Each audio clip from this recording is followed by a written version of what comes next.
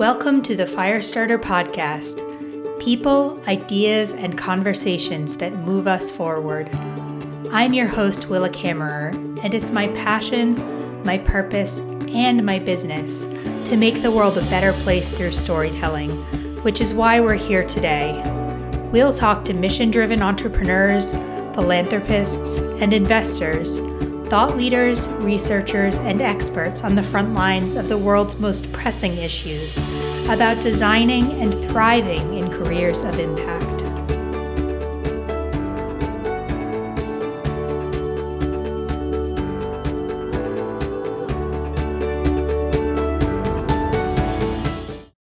My guest today is Dr. Dennis Rebelo, a speaker, professor, and career coach who recently authored the book, Story Like You Mean It. His passion is utilizing storytelling to help individuals like you, and like me as you'll hear in this episode, craft the narrative of who we are and what uniquely drives us.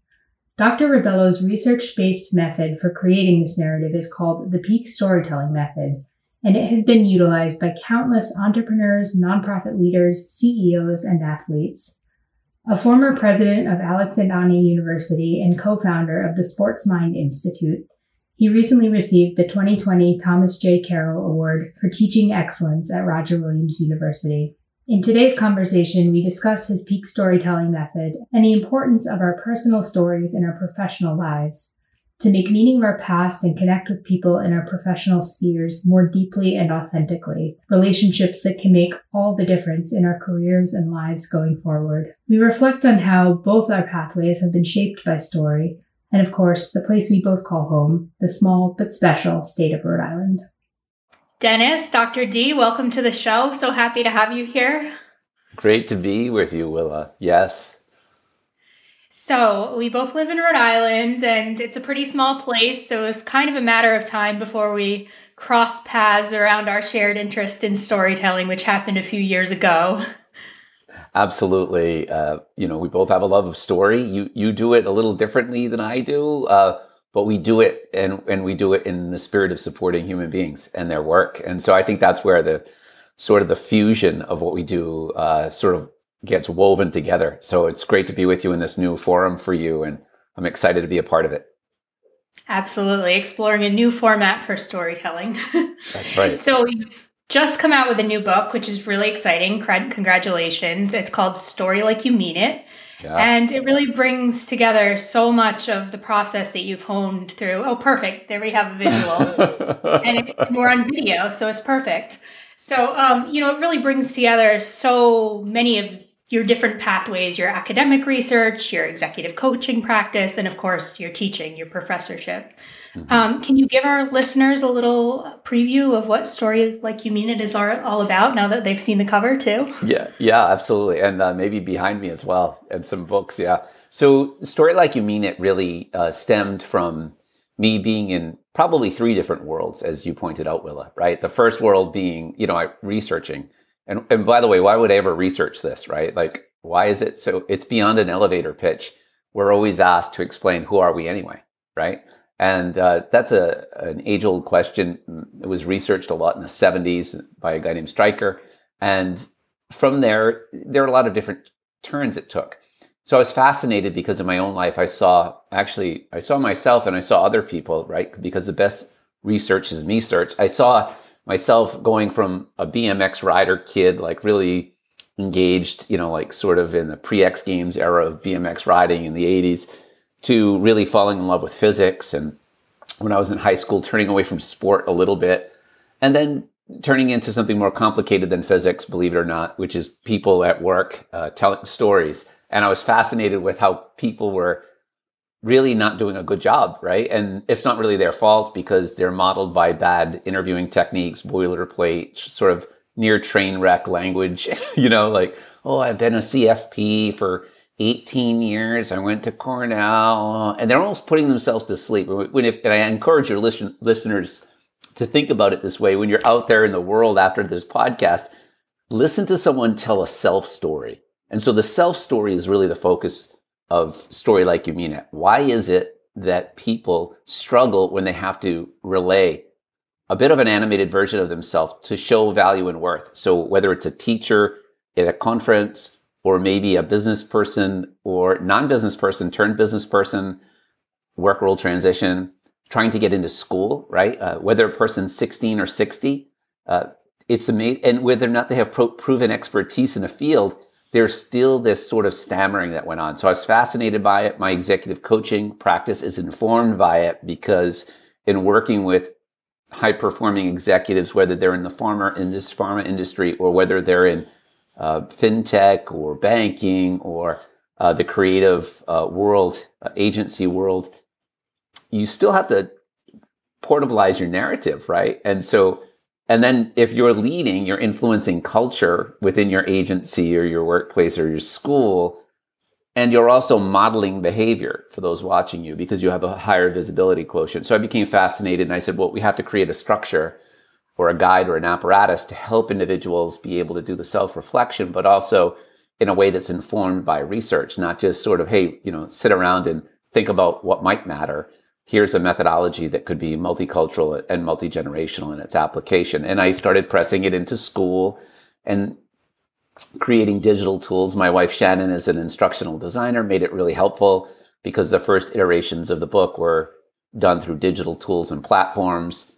And then I said, well, this is great. I took actually my peak storytelling model stems back to my academic research, and I put it away for a while. I wouldn't use it. And then I started using it, and then boom, it was like fireworks. People were getting it. And then I said, okay, let's iterate off of it and make it the core model for introducing narrative identity work, which is really answering the question, tell me about yourself. Well, so many threads to dig in, which we'll dig in as we go through this conversation. That was a perfect jumping off point. But, I notice you have a superhero on the cover of your book. So do you see storytelling as a superpower?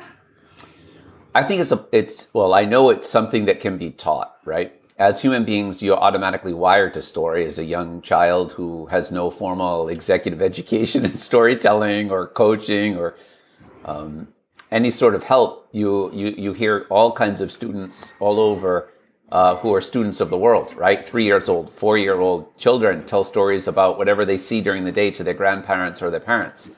So we know how to storytell, but it's a bit like a muscle is the way I would refer to it, where, if it's latent for a while, if you stop working out, your knees start to feel old and, you can't work out as rigorously. Well, it's the same with storytelling, right? We're wired to do it, and then we're squelched a bit by the organizational structures around us that divorce us from our self-expression and our meaning making. Now, fortunately, the flip is in. Everyone wants meaning making and wants to have value in the world. And so it's the right time. COVID hit and everyone had this big pause of thinking and walking in nature. People who've never hiked before are hiking like crazy, right? And people are selling their cars, and it's unbelievable. So there is this notion that self-authorship and agency is possible, but you have to have evidence of your life to inform you who you are. And so in the book, we talk about these blue dots that emerge in our lives. And these are formative experiences, really deeply impressionable moments that the book actually helps you unpack. And so the hero is there because at the base, we've all had struggles. At the base of the model, which is a triangle, I position hero stories, whether we had to overcome not being an English language learner or a speaker, and we had to become an English language learner, right? Because we weren't a speaker naturally. That might be heroic, whether we had to go through being adaptable because our parent were suffering from some sort of situation, whatever it would be, like loss of job, loss of loved one. We've all experienced some moment standing up for someone who couldn't stand up for themselves, right? So anchored in our lives are these moments that aren't saving someone else. It's actually saving ourselves. It's self-preservation. And from those reflections, you can find an awareness of certain competencies like adaptability, creativity, communication, whatever it might be. And when you start to go back in time, you start to become more conscious of the details of that lived experience. And the book takes you through this kind of cool way to story stamp. And I know you checked the book out, so you know what I'm talking about, right? And you start to unpack a moment. Yeah. And you start to find your motivation, your mental muscles, not just your storytelling muscle, but your mental muscle.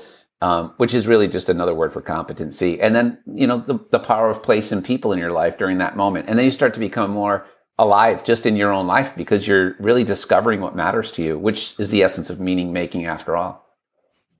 Yeah. So kind of take us through kind of this peak storytelling process a little bit, and just, what's the value? What's the importance? I feel like story and storytelling have kind of become such buzzwords. Everyone's talking about it, whether it's advertising agencies or, it's just a word that's everywhere these days.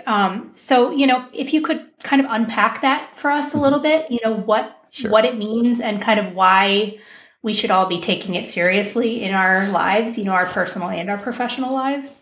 Absolutely. So story, you're absolutely correct, right? That there's this overuse of story, just like there was this overuse of the word culture and leadership, right? And the phrase leaning in, which meant a lot and still does, but it starts to fade in value. So what we're talking about here is storytelling, but really narrative. So narrative is different than story, even though I use them synonymously, because narrative is your story over time. Okay. So it's past, now, future, and that's an arc that holds it together. It's usually a theme. So if you're watching, your favorite Netflix show or Amazon, it's a genre. But we don't really know our own genre because we're so busy living in the world, right? We have this really rapid cadence of living, and we're hyper-connected digitally, and there are a lot of digital digressions. So storytelling is overused as a word, but personalized storytelling that has work role relevancy is not. And that's what the peak storytelling methodology is. So really what the book does is it takes you through, and I'm going to do this little visual here. It takes you through this model here, which I'm giving you a sneak peek of the book, which shows you the dots of life and the different lanes and roles that you have as a human being. And you can see at the base, there are three levels. At the base is the hero, because again, as I mentioned earlier, you show up in the world alone, and you have to start getting on with it. But then you live with others in the world, whether it's a classroom as a young student or at work, and you're in these collaborative moments. So collaborative moments are when it's not just ambient belonging. It's when you are in relationship with another or others to create something. School project, team, schedule vacation, a new club at school, perhaps, right? A plan to relocate with your family. And then the very top of the diagram is these virtuous moments. Now, of course, the top of the pyramid has less volume or space. So over time, you're constantly, gritting it out and being an obstacle obliterator, figuring out how to learn another language, doing whatever, adapting to a new environment, and eventually to belong with others at work or at school. And then the presumption is that you will be aware and you'll find something that you really love. And that, for instance, for you, it's really storytelling visually, an audio, from an audio perspective, and all the aesthetic elements that contribute to it. And you probably remember when that happened, right? Like, it was like, whoa, it would be immoral for me not to be creative in this space and to have ultimate autonomy, not be tethered to any one organization, but really to be self-endorsed, right? And to be masterful at it as you are. And also, so not just competence, but reaching for mastery, and also to do it in relationship to others. So maybe not in a traditional organization, but for all the schools that you've served and helping them with their stories. So, and people too, not just the schools, but the people within the schools and that are stakeholders. So the model is that when you have all of these dots, you start to find them. And in the book, you find 9, you unpack them in a particular way, and then you can start to connect 3, one from each level. And when you spiral up and you show that connectivity to those 3 dots, you start to convey sense making. And it's really remarkable, because whether someone is, I have a student, her name is Hannah Ung, who I mentioned in the book. And, Hannah was a female wrestler from, Rhode Island, who told her story of the Rhode Island Foundation. She is from Cambodia, so she had to learn English. And when she told her story, she received a scholarship, which was really fascinating, wonderful. She told me at the end of class. But she felt so different when she told her story. She sounded so differently, like she presented with such calmness. Her voice changed, the depth of it, the texture, her pace. She wasn't running out of words. She was, breath gets impacted. So there's this settledness. And it's really remarkable to watch. And by the way, Hannah has visited several countries over the last couple of years. I forget how many months, and she's at Northeastern today. And her scholarship was $20,000 per year, so it was $80,000 unrestricted, which gave her quite a bit of autonomy to go live her life, to learn about other cultures. So what happens is, you get pretty charged up about your own life. You realize that you're the author of it, and you start to manufacture the next dot to support where you want to be. Yeah, I think that's a great point. Just like how this process of kind of reflection and connecting the dots, in a more kind of mindful and strategic way can also make you more conscious of the present and, as you're unfolding the next stages of your story going forward. Yeah, that's well said.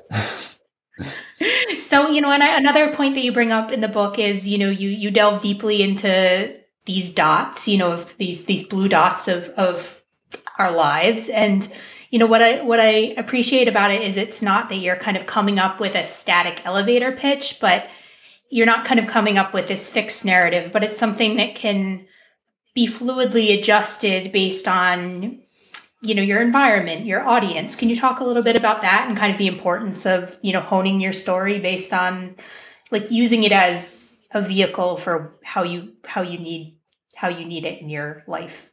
Yeah. So the idea is that when you fashion this story, you're going to feed it into different environments. That's context, right? So the way I might tell a story in one environment might reflect my work as in the steel business, because my dad ran a steel company. And so I might take that blue dot. Remember, I have 9. I have 3 of my favorites, but I can reorder. And there's a storytelling worksheet in there too to help folks with that process. And I want to know why I'm telling that particular dot, right?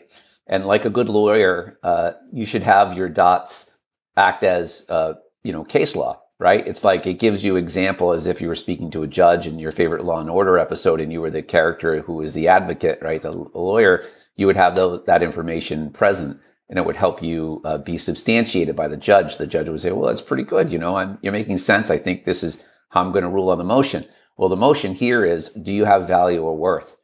And if you're saying that in an environment where you're interviewing, let's say, those dots you might compress the first dot, the hero dot, because you're realizing through some of the questions that we ask you to consider before you tell your story, that the audience analysis, it leads you to a place where you don't really have to overstate your hero, but you have to, but you can't not do it, because you can't roll into an environment and say, well, I just love to collaborate and be with others, because that's vanilla. So the richness of your life has to emerge in the story. So when you tell that story of collaborating under pressure and the competency of creativity and organization that emerged that you didn't realize was a big part of your life and your natural wiring or what you learned through the hero phase, then you start to really make the case for yourself, again, like a good lawyer. Now, you're not doing this with a lawyering edge, right? But you're doing it with a humanistic vibe. And it's real because it's your life. So the storytelling becomes way more effective when it's your own lived experiences. But you have to do the work in the book. You have to do the work at the end of the chapters. And I've done this before with interviews, sometimes I'll ask the podcast host or someone who's a guest with me, tell me your story. And, if, one person said to me, well, I was afraid you were going to lead with that. I prepared, and I listened to him. He was really good. And I redid his story for him. And, he's an angel investor, a CEO kind of guy, very successful. And he said, wow, this is great. I'm going to listen to this several times. So I love being put on the spot to show the method. I'm not asking you to do that, but if you wanted to, I could. And I think it's a wonderful opportunity to show how the system works, because sometimes people need to see it work, but ultimately, it's not about me. It's about the person reading the book, right? So there you go. That's my answer. Well, I'm game to jump in if you want to. I haven't done the full extent of my homework, but okay. I do tend to reflect on things in life. So yeah. So I guess we could play this game a little bit then, if you're game, because it would be kind of fun too for listeners, I would imagine, and probably meaningful for both you and me. So if you were to roll in, what's your baseline? Tell me about yourself. Like, hey, so like, what do you do anyway? So if somebody asks you that question, let's just go live. What do you do? So you see how you rolled your eyes up? That's what most people do. Yeah. And it's always the hardest question, right? I'm a storyteller, but it's the hardest question to, have the mic turned around on me, which is why, frankly, I'm enjoying this opportunity, to do the podcast, and kind of flip the script a little bit. But, I'm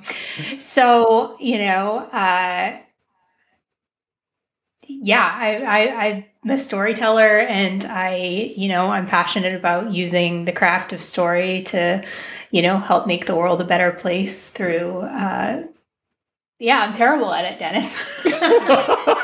What's interesting is that I'm waiting for like a dot to drop, from your life. And it is hard. And we've been programmed to really be not so good at it, right? Because we're supposed to just say what we want to be seen as, not what is evidence of.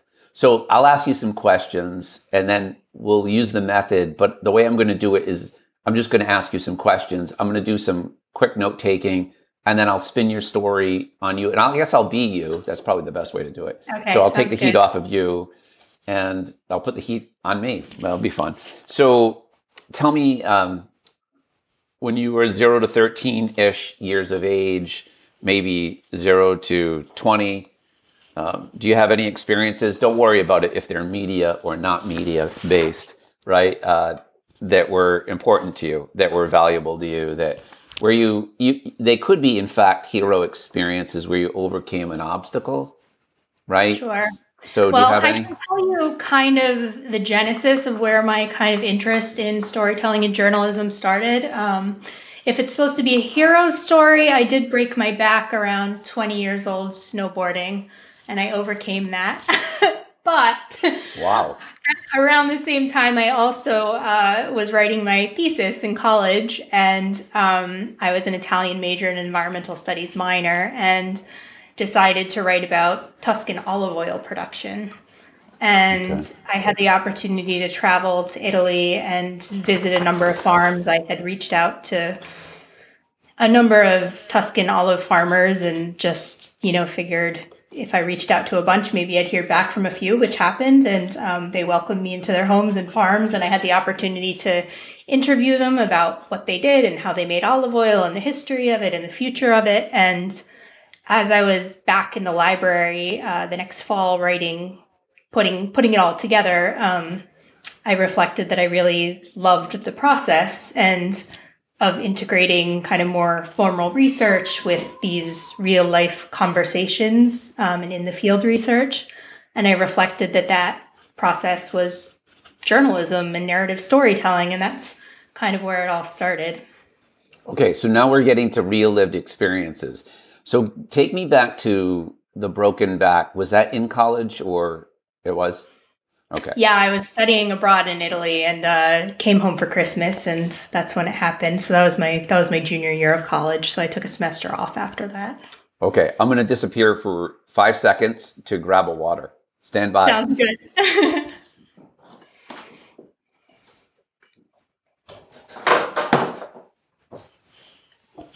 Okay, we're good. All right. You didn't know you were going to have to work today, so. Yeah, this is great, though. I love being put on the spot, so quite a bit of fun. Tell me about before the broken back, when you, maybe you were in your teens, something that may have happened that allowed you to, and it doesn't need to be a giant physical injury. It could be just something that you had to overcome.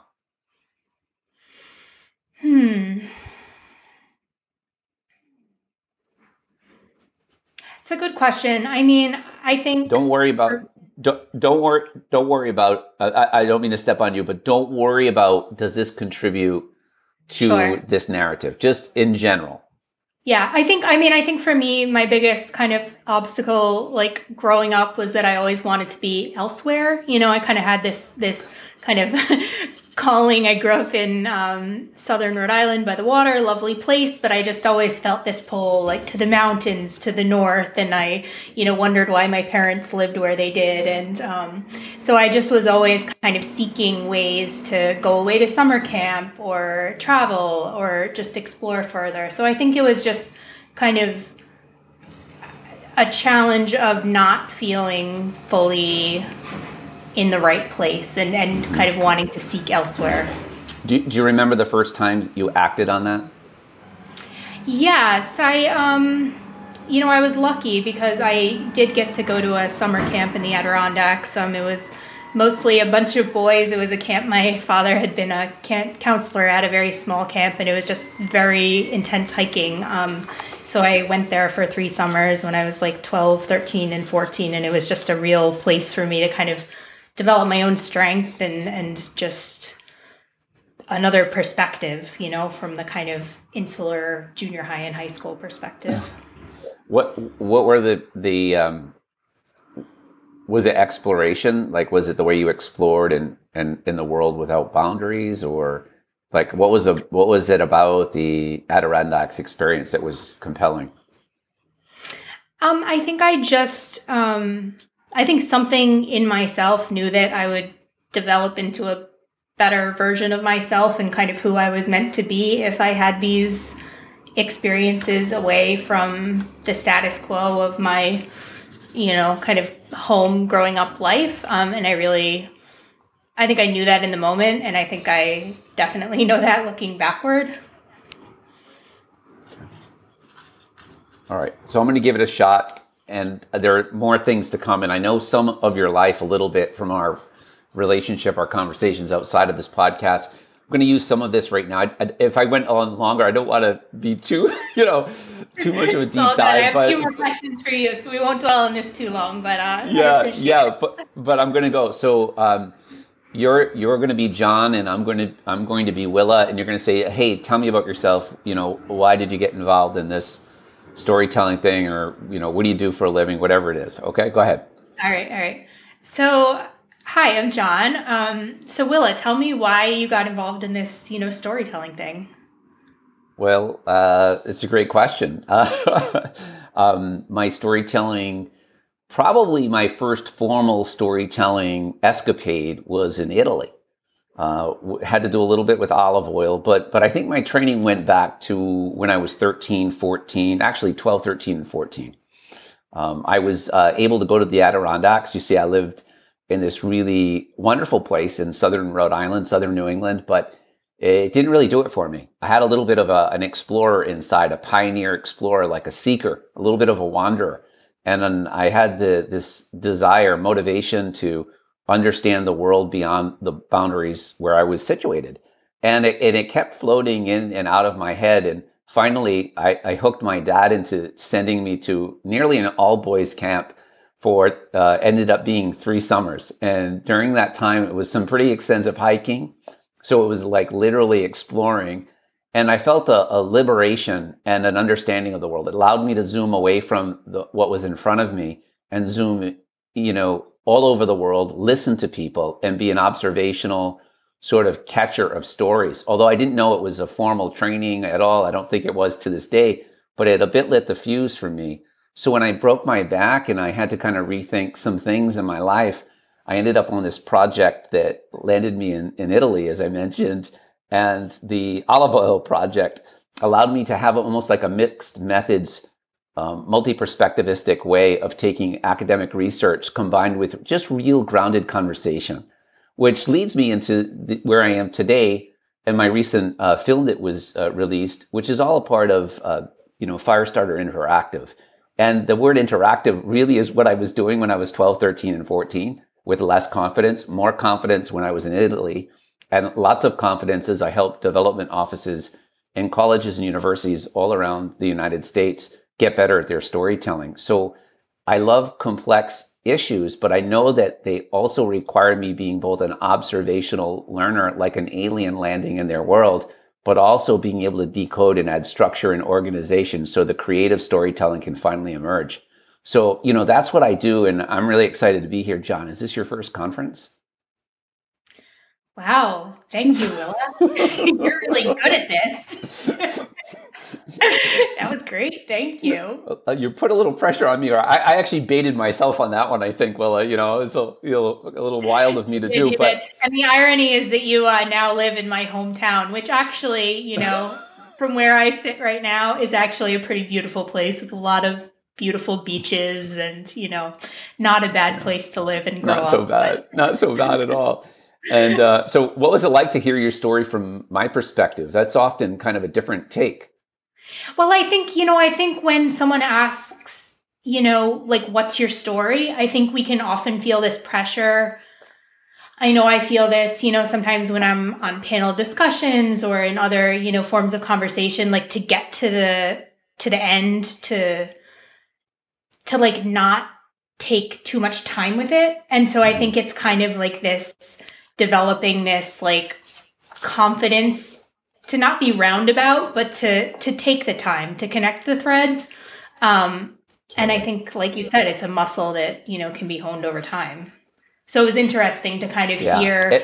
I know I would kind of tend to kind of jump to like the present day and just like try to kind of give the, the more dry answer that, is more expected. But obviously the kind of answer that you gave is much more interesting and nuanced and gives a lot more context. Yeah. And what I really loved was being you because you're pretty fascinating. And, as I'm unpacking like these little mini moments, right? Because, I'm making some presumptions, but they seem to be very significant, right? And in your life, going away and really being that explorer. And that helps me understand you. And the confidence, right, comes from the Latin word confidere, which means filled with trust.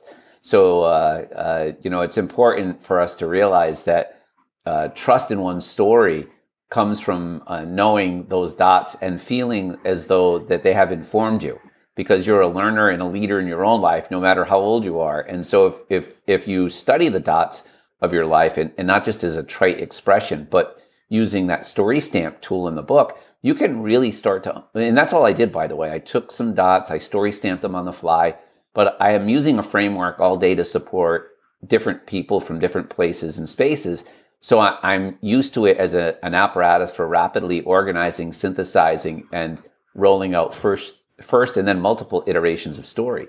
And then we try them on together, right? And readers of the book will try the stories on for themselves. But you have to do the work and you have to then iterate a little bit. And to your question earlier, bending the story is a dialogical thing because storytelling is dialogical. So it involves a listener. If the listener can't participate because it's a 5,000 person keynote, you can still look at body language and, smiles and smirks in the first 7 rows. If you're one-on-one, it allows you to create space. And, hey, have you ever gone away to the Adirondacks? I could say that in a slower iteration.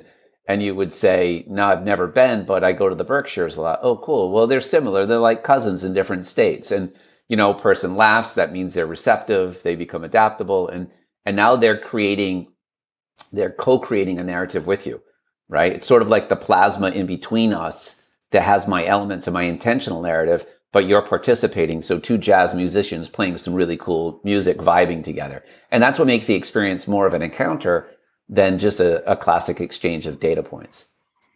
Yeah, and I think just to put it into other words, I think story and sharing more about ourselves helps make it a more authentic connection, Yeah, absolutely. And in psychology, it's called the Johari window, often where you open up and you kind of let pieces fly back and forth. It creates comfort. It also promotes in the formal research I've done, it's about relational empathy. If I don't have receptivity in listening to your story, there's no chance for dialogue. I won't be relationally empathetic to you. But if we do some to and fro together, the likelihood of that will increase, as well as consciousness of the culture and context of your world. So really, context is just, what's going on in your space that might be different than mine. We kind of use that word in academic work or in executive coaching, and storytelling. But the context, to know it and to have some contextual intelligence, is just to take pause and understand that your story, as you feed it in, some pieces will click and some pieces will be, you flatten and you make less strong. And that allows it to be consumed by the listener.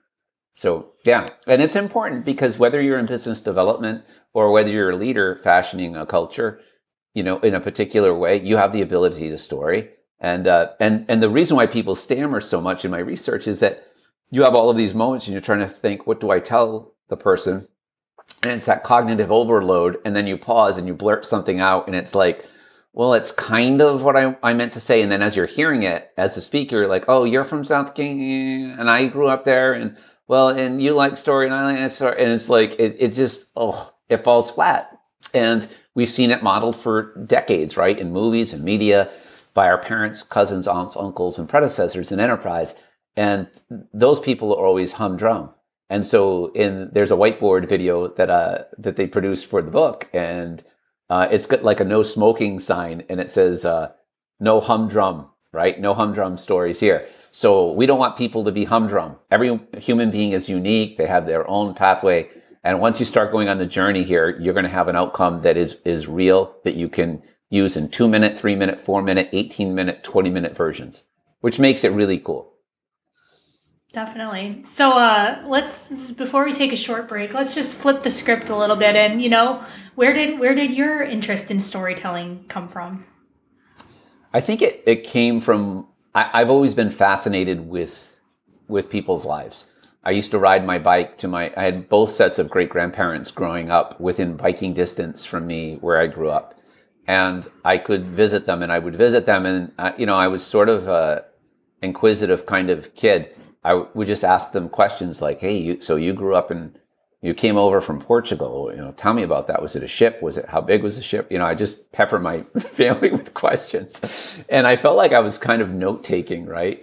But I was doing it to always understand the other. Like, what was their life about? How do they look at the world?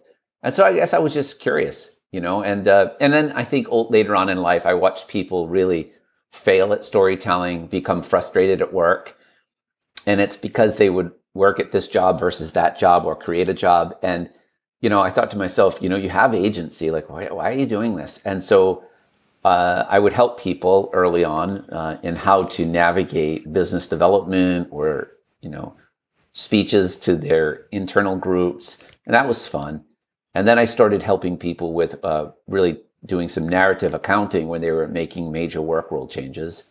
And then I started leading corporate education initiatives inside companies and working with the top folks in companies so that they could lead well by leading from story and personalizing them so that they could model what it was and is to live a more integrated existence where your lanes of life cross over, right? It does, family and friends can inform you on skills that you have that can be referenced in a work relevant way.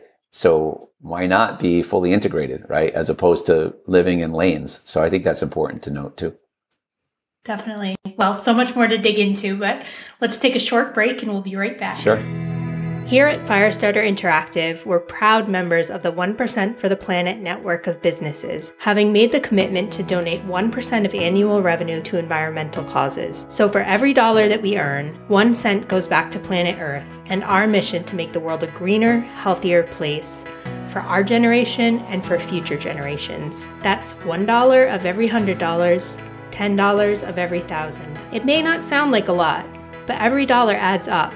And collectively we can and are making a huge impact. With 1% for the Planet members giving back more than $280 million and counting to the environment. Visit 1%fortheplanet.org. That's 1% for the planet, all spelled out, to learn more. We hope you'll join us. All right, and we're back.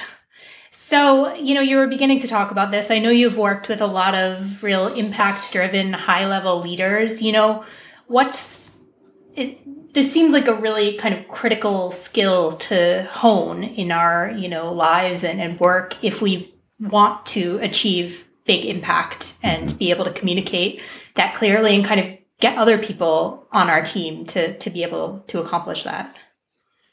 Yeah, I mean, it is a critical skill, and I've had the privilege of working in varying capacities with folks at different organizations, whether it's Joe DeSena, the CEO of Spartan, the largest obstacle course racing company in the world. By the way, he has a great narrative working on Wall Street, and then starting this company that emerged from his interest and making sure that he was feeling okay after all the intense stuff that happens running a Wall Street firm. So his deal was, I'll go do eco challenges, run 350 miles, bike, sweat, the whole deal.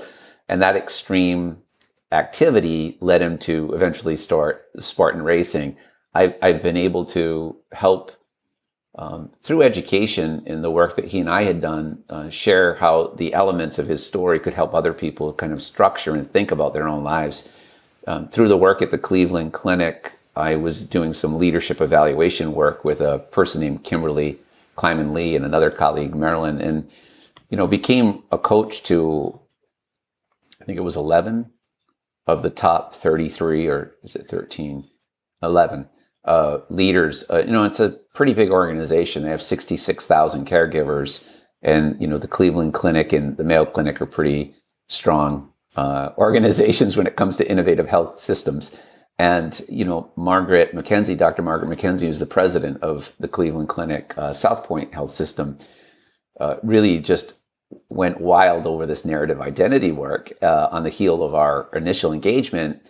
And what I really love about her interest in it is that she understands that physicians in their Physician Leadership Institute, PLI, could really gain an understanding of their own narrative and reclaim some of the motivations that, drove them to get into medicine, but also they could awaken their storytelling muscle as they cross over audiences. And that's a public speaking class I teach at Roger Williams University, is speaking across audiences. So your narrative can sit across audiences. Back to your point earlier, and my response around context, this narrative can be fed everywhere. So it's just, it's really been wonderful to work with these leaders. Recently, I've been having a lot of conversations with Dr. Wanda Heading Grant, who is the Chief Diversity Officer. She's actually technically the Vice Provost of Carnegie Mellon University, a wonderful school, and she comes from UVM, where she was the Chief Diversity Officer. It's just amazing the different applications. The lung cancer group that I worked with this Saturday was rich with lung cancer stage 3 and 4. Folks who are getting, they're patients, they're getting treatment, but the top ones are motivated to be advocates. So they're going to their cancer centers. They're really working at using the peak storytelling methodology to change the way research is happening in the lung cancer community, because, Chris Draft, who's the president and CEO of the Draft Family Foundation, he lost his wife in their first year of marriage to lung cancer, and she never smoked. And so he was a 12-year NFL vet. And he asked Roger Goodell, he said, long story short, right?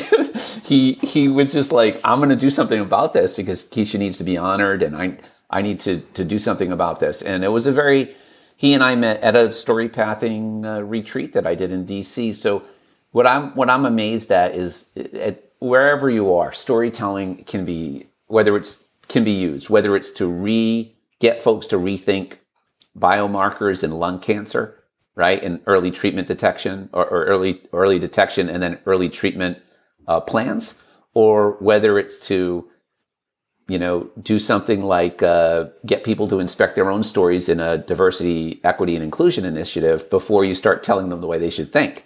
I can't change the way I think if I'm a participant unless I know my own narrative. And I can't honor someone else's narrative unless they know their own and take stock of it. So it's been really I've been blown away over the last week. I mean, we hit #1 bestseller with this book in 10 different categories, from journaling to creativity, self-help, in the first 72 hours out. And,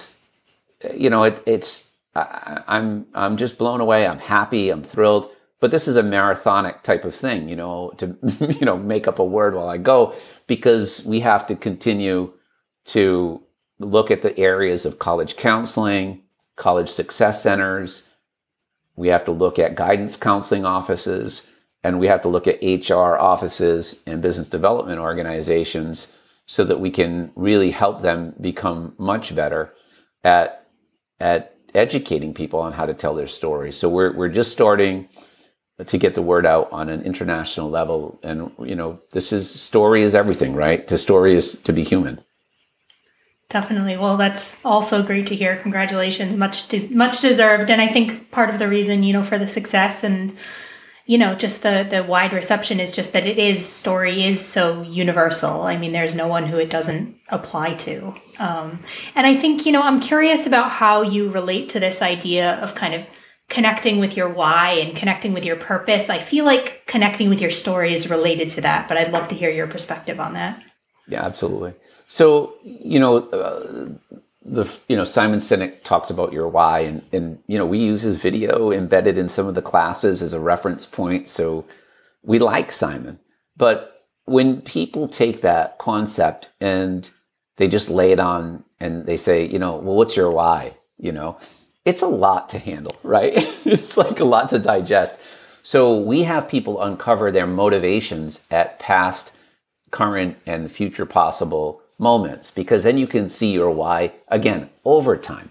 And that's the essence of narrative. And so if you shift your why just a little bit, it can really rechart your course and also ensure that you stay energized in doing the thing that you want to do with the competencies that you have as a teacher, a nurse, an artist, a creative. And I think that's really critical. And it is part of the process, right? One of the 4 ingredients of a lived experience is motivation. And you can have several. What was your motivation in, staying in school when you could have dropped out if you're Steve Jobs? Well, he didn't. He left. Why did he leave? Well, he left because he wanted to drop into things that interest him. So he became an explorer. And even though his parents, his adopted parents said, you have to stay in school because it's a pledge that we made your mom when we adopted you. Well, his motivation was to explore. So, his why was exploration. And we see it in the garage later with Stephen W. when they created Apple and when he created Pixar. So when you can see his exploration and creative essence over time, you can have an appreciation for who he is and not just, he's this oddity or outlier. It's really critical to be able to look at it over time. You can look at a slice of life and your motivation, you'll only get a limited perspective. But over time, that's where you find the good stuff. Definitely. Well, I feel like there are so many, we could have about 4 conversations right now, but, I'm going to ask you a few we can always do a part 2, but I'm going to ask you a few kind of more rapid fire questions, Let's roll. Kind of dig into your own kind of motivations and story. So, what do you know to be true and important now at this stage in life that, maybe you wish you'd known earlier in life, or just would have kind of caused you to think differently at another stage in life? Well, I don't know that I knew that I had agency as much as I did in my life. And I think that, there was probably too much self-reliance in my own life, just doing it on my own. And I think that can be very limiting. And I think part of that is, the social narrative around if you're going to be successful at anything, there's this self-reliance bit. And I don't think that's really true at all. So you need other people, right? I need other people to read a book, or else I can write a useful book, but not if it doesn't help anybody. Will it really be any good to do, other than maybe for myself? And that's pretty crazy. So because we're social creatures, right? That doesn't make any sense.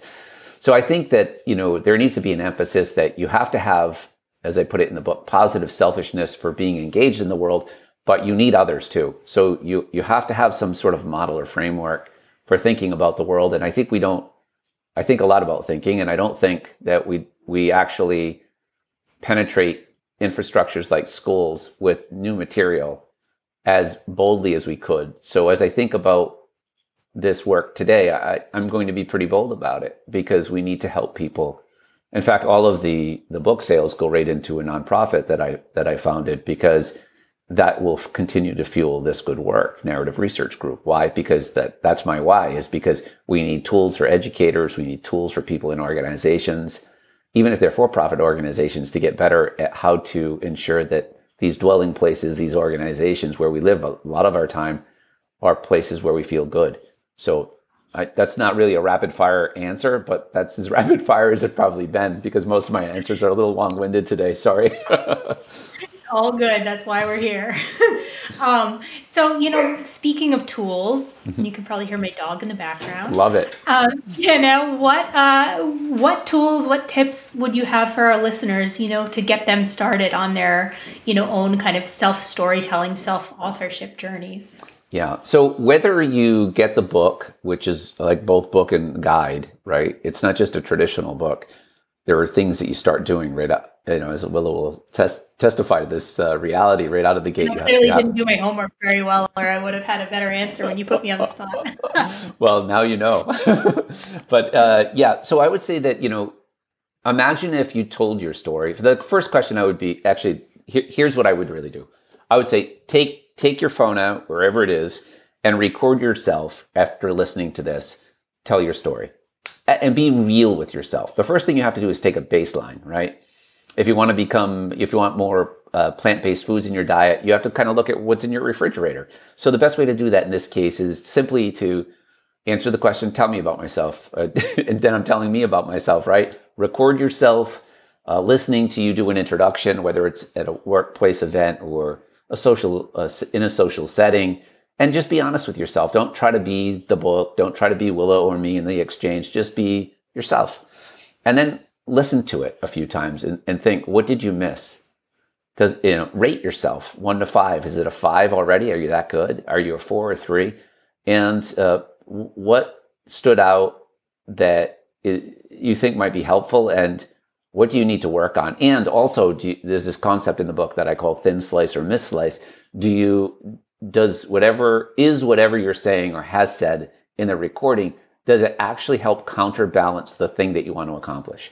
So the first thing you have to do is measure yourself, because you have to be a little bit analytical about this. It doesn't mean that you're not artistic or humanistic, but you have to take a measurement, So the second bit I would do is to ask yourself this question: what is your intention? What is your intention in telling a story? Okay. If you don't know your intention, getting that clear can be super helpful, because then you can start to narrow down, like in particular, your why. Why are you telling your story? Is it to show value in a workplace setting, business development, to other leaders? Are you assimilating in a new job? Do you want to be valued for something that you haven't shared before? And then I would say the next bit would be get a resource. Look, if you don't have guidance in the gym, you will not do good to your body. For a little while you might, but you can't just swing a kettlebell. You can't just do a squat.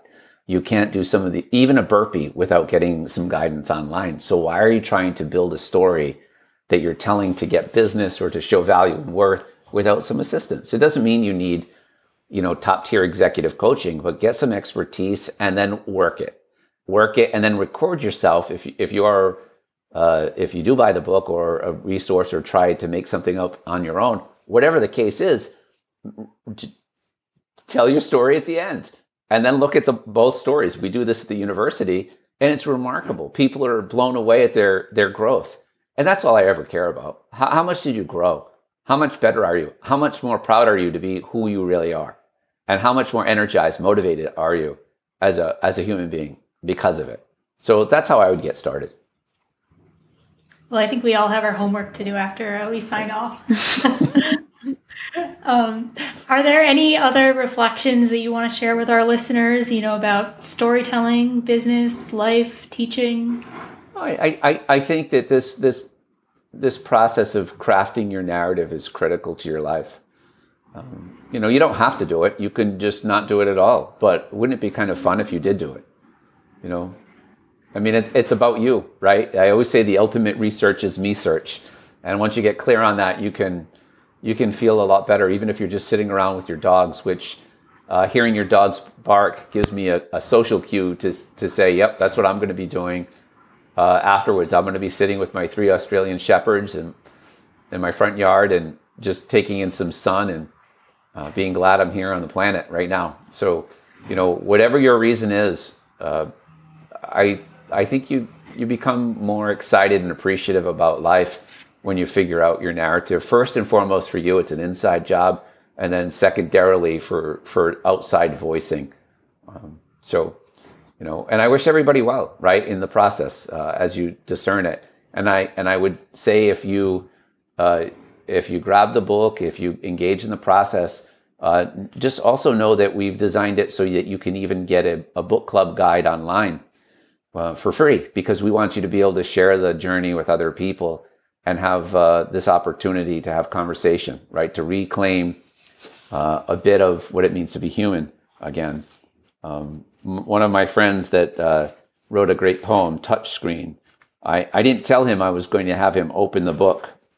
He didn't know he was going to open the book. His name is Marshall Davis Jones. And the case with storytelling is this. This is from his poem. From the Garden of Eden to the branches of Macintosh, apple picking has always come at a great cost. iPad, iMac, iPhone, iChat. I can do all of these things without making eye contact. And I think we can have better eye contact with people having done this. I think that we can appreciate technology, but also know when it's a digital digression. And I think that we can increase our compassion in the world when we know our own stories and we have the excitement to voice it to others and then mentor them a little bit along the way. So that's what I have for an answer on that one, Willa. And I think that's a wrap for me. Well, it just, sounds like the kind of way to live more deeply and connect more deeply. So why wouldn't we all want to kind of take the leap and, see where it can absolutely. take us? Yeah, absolutely. So where can our listeners connect with you, find Story Like You Mean It, and learn more? Yeah. So Amazon is a great resource. They're our go-to source for so much, and they're very good at getting books out to people, both in the Kindle or e-version as well as traditional hardcover and paperback. The website that is really like the author ecosystem is drdennisrebelo.com, which is DRDENNIS Rebel REBELO 1L.com. So drdennisrebelo.com. Again, you can jump into some free resources. We have 4 essentials to personalized storytelling there, as well as the book club guide, which you can download right on the front page, the homepage. And again, for free, because we want to be in service to folks at any age and stage of life. So, and also on Instagram and Facebook and LinkedIn, you can find me there as well. And it's Ask Dennis on Instagram. And I'm not a big Twitter person, although I have a nice little following. I don't do a lot of tweeting. And you can find me on LinkedIn, of course, as well. So that's where you can find me.